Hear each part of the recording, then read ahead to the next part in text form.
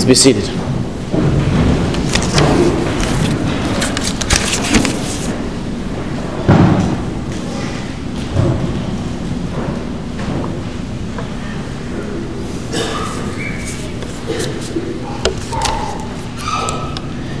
In the name of the Father, and of the Son, and of the Holy Spirit. Amen. We have certain expectations when it comes to stories that we read or watch. The guy and the girl fall in love, the bad guys lose, the good guys win, everyone in the end lives happily ever after. And so, like it or not, when we come to biblical stories and when we read Scripture, we bring our expectations along with us too. Today in Luke 13, Jesus and the crowds. We also hear Jesus tell a parable of the fig tree. These stories, these events are no different. So when Jesus asks, "Do you think the Galileans whose blood was mixed with the sacrificial blood, were they worse sinners?" We expect the answer to be, why yes, of course, they had to be. When Jesus asks, "What about those 18 on whom that tower in Siloam fell and killed? Were they worse sinners than all the others in Jerusalem?" We expect the answer to be, sure, of course. They must have done something simply awful to deserve that. But what does Jesus say? He says, no, I tell you, unless you repent, you all will likewise perish. See, Jesus doesn't give in to the crowd's expectations of judgment. He doesn't lay the tragedies at the feet of one man's sin, but simply all sin. A world that is fallen and corrupt in sin, not one person's particular fault. Jesus turns the crowd's attention and ours not to other sinners, but really back on ourselves. You see, we expect Jesus to point out the sin of others, but instead he points us to our sin. He turns the story back on us. Unless you repent, you will perish. You see, we expect these stories to be about judgment, about warning, about repentance.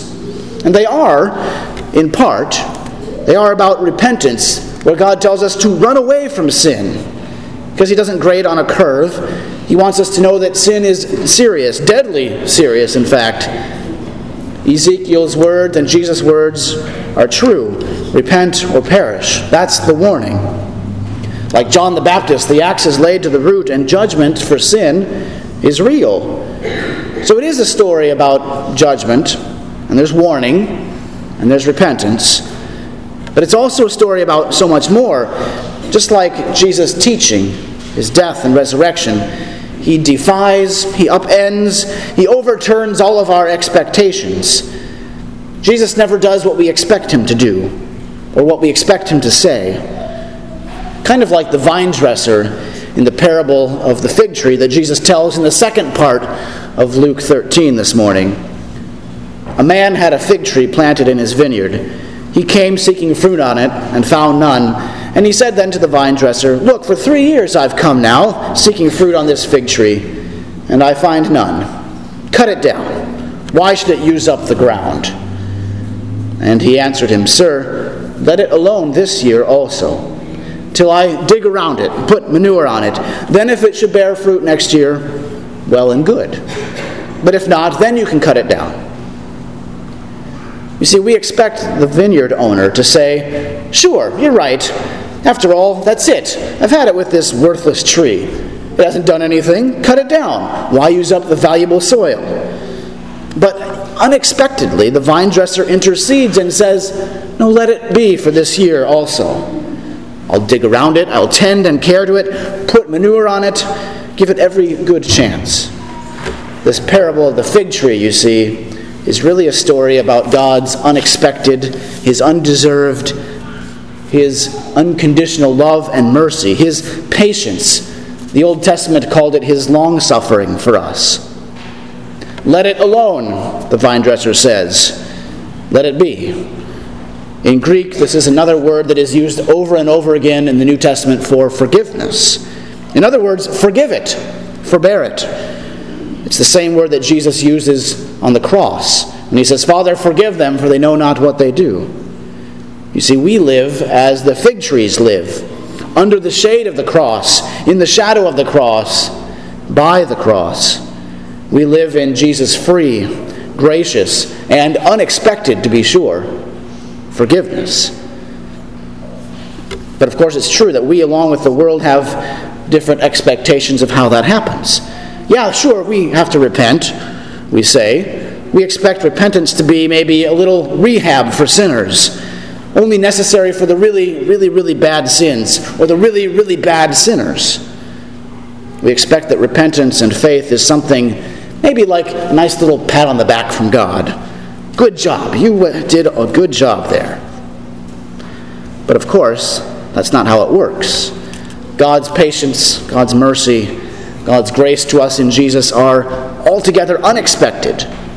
For when we are impatient, quick to anger, and abounding in our steadfast stubbornness, Jesus is merciful, gracious, slow to anger, and abounding in steadfast love for us. Where we expect and rightfully deserve judgment for sin, Jesus is merciful. He takes the rightful judgment upon himself.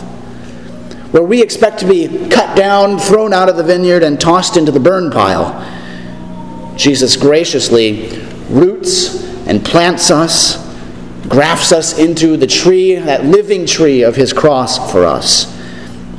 It's a good thing, you see, that God doesn't operate by our expectations, but by that unexpected and outrageous good news that Jesus is crucified for you. That Jesus, the vine dresser, the one who says, "I am the true vine, and you are his branch," he becomes a rotten, dead, withered branch for you on the tree of the cross. Jesus is sent out to the hill of dust and ashes and death for you. Jesus hangs on a tree, a cursed tree, scriptures say, to forgive, to forbear. He lets his own body be dug into deep with nails and spear. He's covered in the dirt pile and manure of sin. He's planted into the earth for us.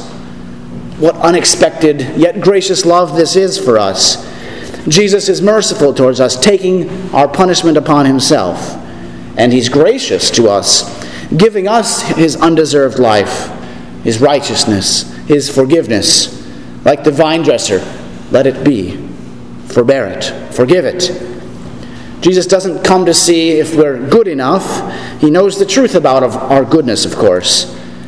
Jesus doesn't come to see if we have sincerely or heartily repented of our sin, because he knows that even our best repentance is not quite worth the hot air we put into it. Jesus simply forgives freely by his grace, just like he tends and cares the fig tree by grace and love and care.